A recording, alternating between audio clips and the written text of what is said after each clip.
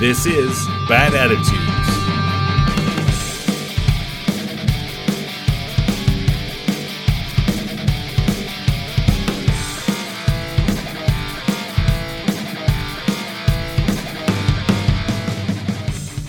Hello, friends and strangers. Welcome to another episode of Bad Attitudes, an uninspiring podcast about disability. I'm your host, Laura. Last week, I talked about some TV shows that have integrated disabled characters into their storylines. Today, I want to focus on the, for lack of a better word, homogeneous nature of disabled characters and how characteristics that are associated with multiple disabilities and are generally benign are pathologized in media. Would you like to get a shout out in a future episode? Consider buying me a coffee.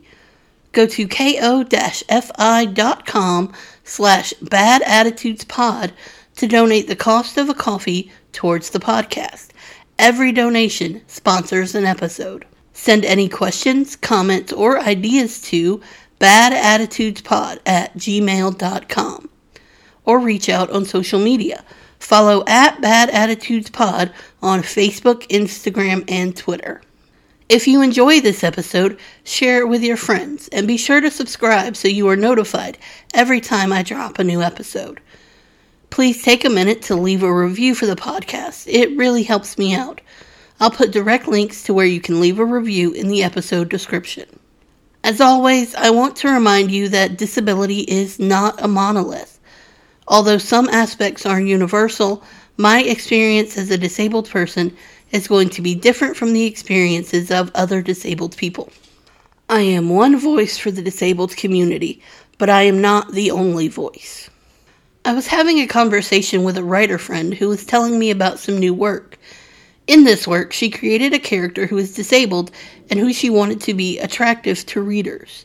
The character has cerebral palsy, as does she, and in the process of trying to make this character palatable to the non-disabled reader, she had left out defining characteristics of a person with CP. In her words, her brain, quote, defaulted to assume that I can't make a character attractive while also describing physical limitations and pain. Consider pain. Pain is one of the great equalizers. We all experience pain, physical or emotional, at some point. We all recognize it. Yet, pain as portrayed in media is limited to a few situations. On one hand, pain is limited to characters who have been victimized, abused, beaten up, attacked, etc. On the other hand, pain is a weakness. A character is sick and pain is a symptom, or they are getting older and weaker. They are diminishing. This is despite the fact that a multitude of people experience some level of pain on an everyday basis, and they are neither victims nor diminishing. They just happen to experience pain. And consider one of the human body's most basic biological needs, going to the bathroom. No one, and I mean no one, goes to the bathroom on TV, in movies, or in books unless the situation is being mined for humor. The most basic bodily function is almost only useful in media if it is going to lead to someone's humiliation. Yet, it is not uncommon for a disabled person to need adult diapers either in specific situations or as an everyday item. This fact is going to be distasteful to many. But think about how sexy adult diaper manufacturers are attempting to make their products seem. Words like sleek and invisible come to mind when thinking about these commercials. These ads also feature only non-disabled adults. It's like saying that incontinence, if you are not disabled, is simply a normal experience. But if you are disabled, it's gross. Now, the last thing I want to think about is anyone's bathroom habits. But implying that it's somehow worse to be disabled and have bladder leakage than it is to be non-disabled and have bladder leakage doesn't make a whole lot of sense. It's other stuff too. Shaky legs, muscle spasms, tremors. In real life, these are common experiences of a wide variety of people, disabled and not.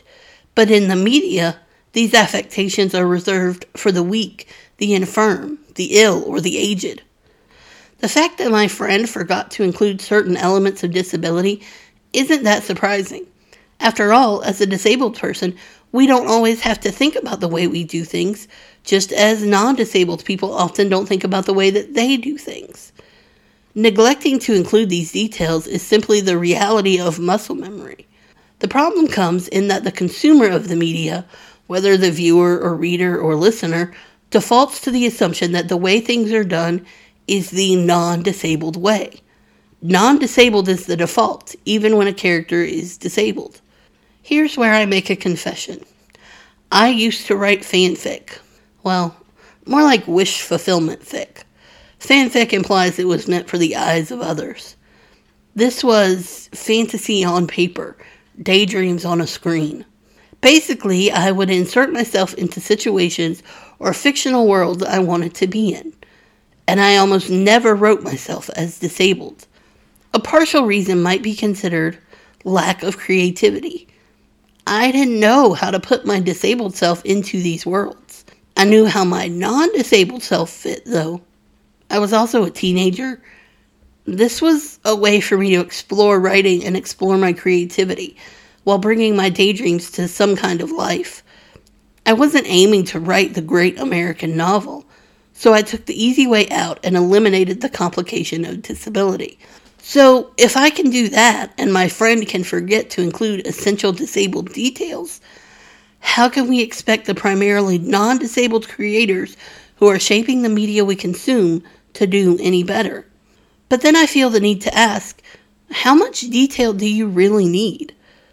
How intimately do we have to describe the everyday disabled existence? If we say that disabled people do not owe non-disabled people their medical history, should that include fictional characters? I would also say that some of the burden lies on the non-disabled media consumer. Another example from this same writer friend. They were working on another piece in which the main character used a flying wheelchair. It had a futuristic setting, if you couldn't guess. Now, I heard the words flying wheelchair, and immediately my mind conjured up an image of the wheelchair equivalent of a hoverboard steered using a joystick, like a traditional power chair. But one of my friend's alpha readers apparently couldn't conjure the same idea and needed minute detail as to how this chair moved and how it was steered. I mean, how confusing is the concept of a flying wheelchair? I might use the term hover chair instead, but even so, why could this non-disabled mind not imagine something that seems relatively simple? So when I say that some of the burden lies on the non-disabled media consumer, this is what I mean. Expand your mind enough so that a flying wheelchair doesn't trip you up. Expand it enough that you recognize that when a disabled person uses the bathroom, it might not be the way that you expect, but don't require creators to give you all that detail. We shouldn't have to spell it out for you to accept that disabled people do things differently, and we shouldn't have to hide those details in order to make characters more palatable. Creators should be able to include details about the lives of their characters that may be unsavory without diminishing that character. In addition to hiding details that might make disabled characters less palatable to non-disabled viewers or readers, there's also a sameness to disabled characters to make them easier to accept. Last week, I talked about 4 characters in depth, but mentioned 6 characters overall. While that's far from a large sample size, it's enough to illustrate that pattern. Each of those 6 characters is white, straight size, and presumably cisgender. Where are the cross-sections of disability with other minority groups? Disabled people of color, disabled fat people, disabled queer people, disabled fat queer people of color. Whiteness is safe. Thinness is attractive. Being disabled is different enough. The mainstream audience apparently can't handle more than one difference at a time. There's even a sameness in the type of disability represented. 3 of the characters I mentioned last episode use wheelchairs. 2 are amputees. No represented disability can be too disturbing.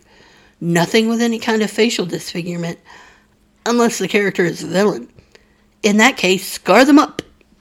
The latest example of this is Rami Malek's character in the latest James Bond movie, which I have not seen and can offer no opinion on other than saying, oh, another villain with a facial disfigurement.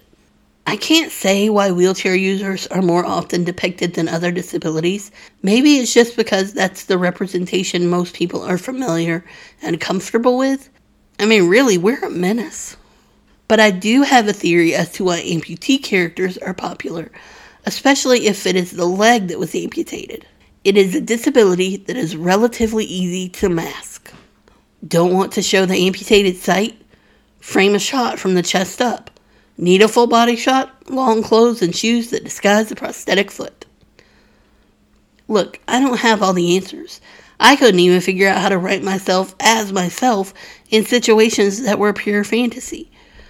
But I do know that somewhere there is a middle ground between hiding all the details so that you'd never suspect a character was disabled, and in sharing so many details that it overwhelms your viewer or reader. Somehow there is a way to show all the intersections between marginalized communities. All we can do is keep demanding it. Demand better of ourselves and the creators we value. Speaking of creators we value, if you follow me on Instagram, which you should be, you might have seen where I posted about the book Symptoms of Being Human, taking issues with a line about disabled people. I am so happy to report that the author, Jeff Garvin, took notice of the post and responded, taking full accountability.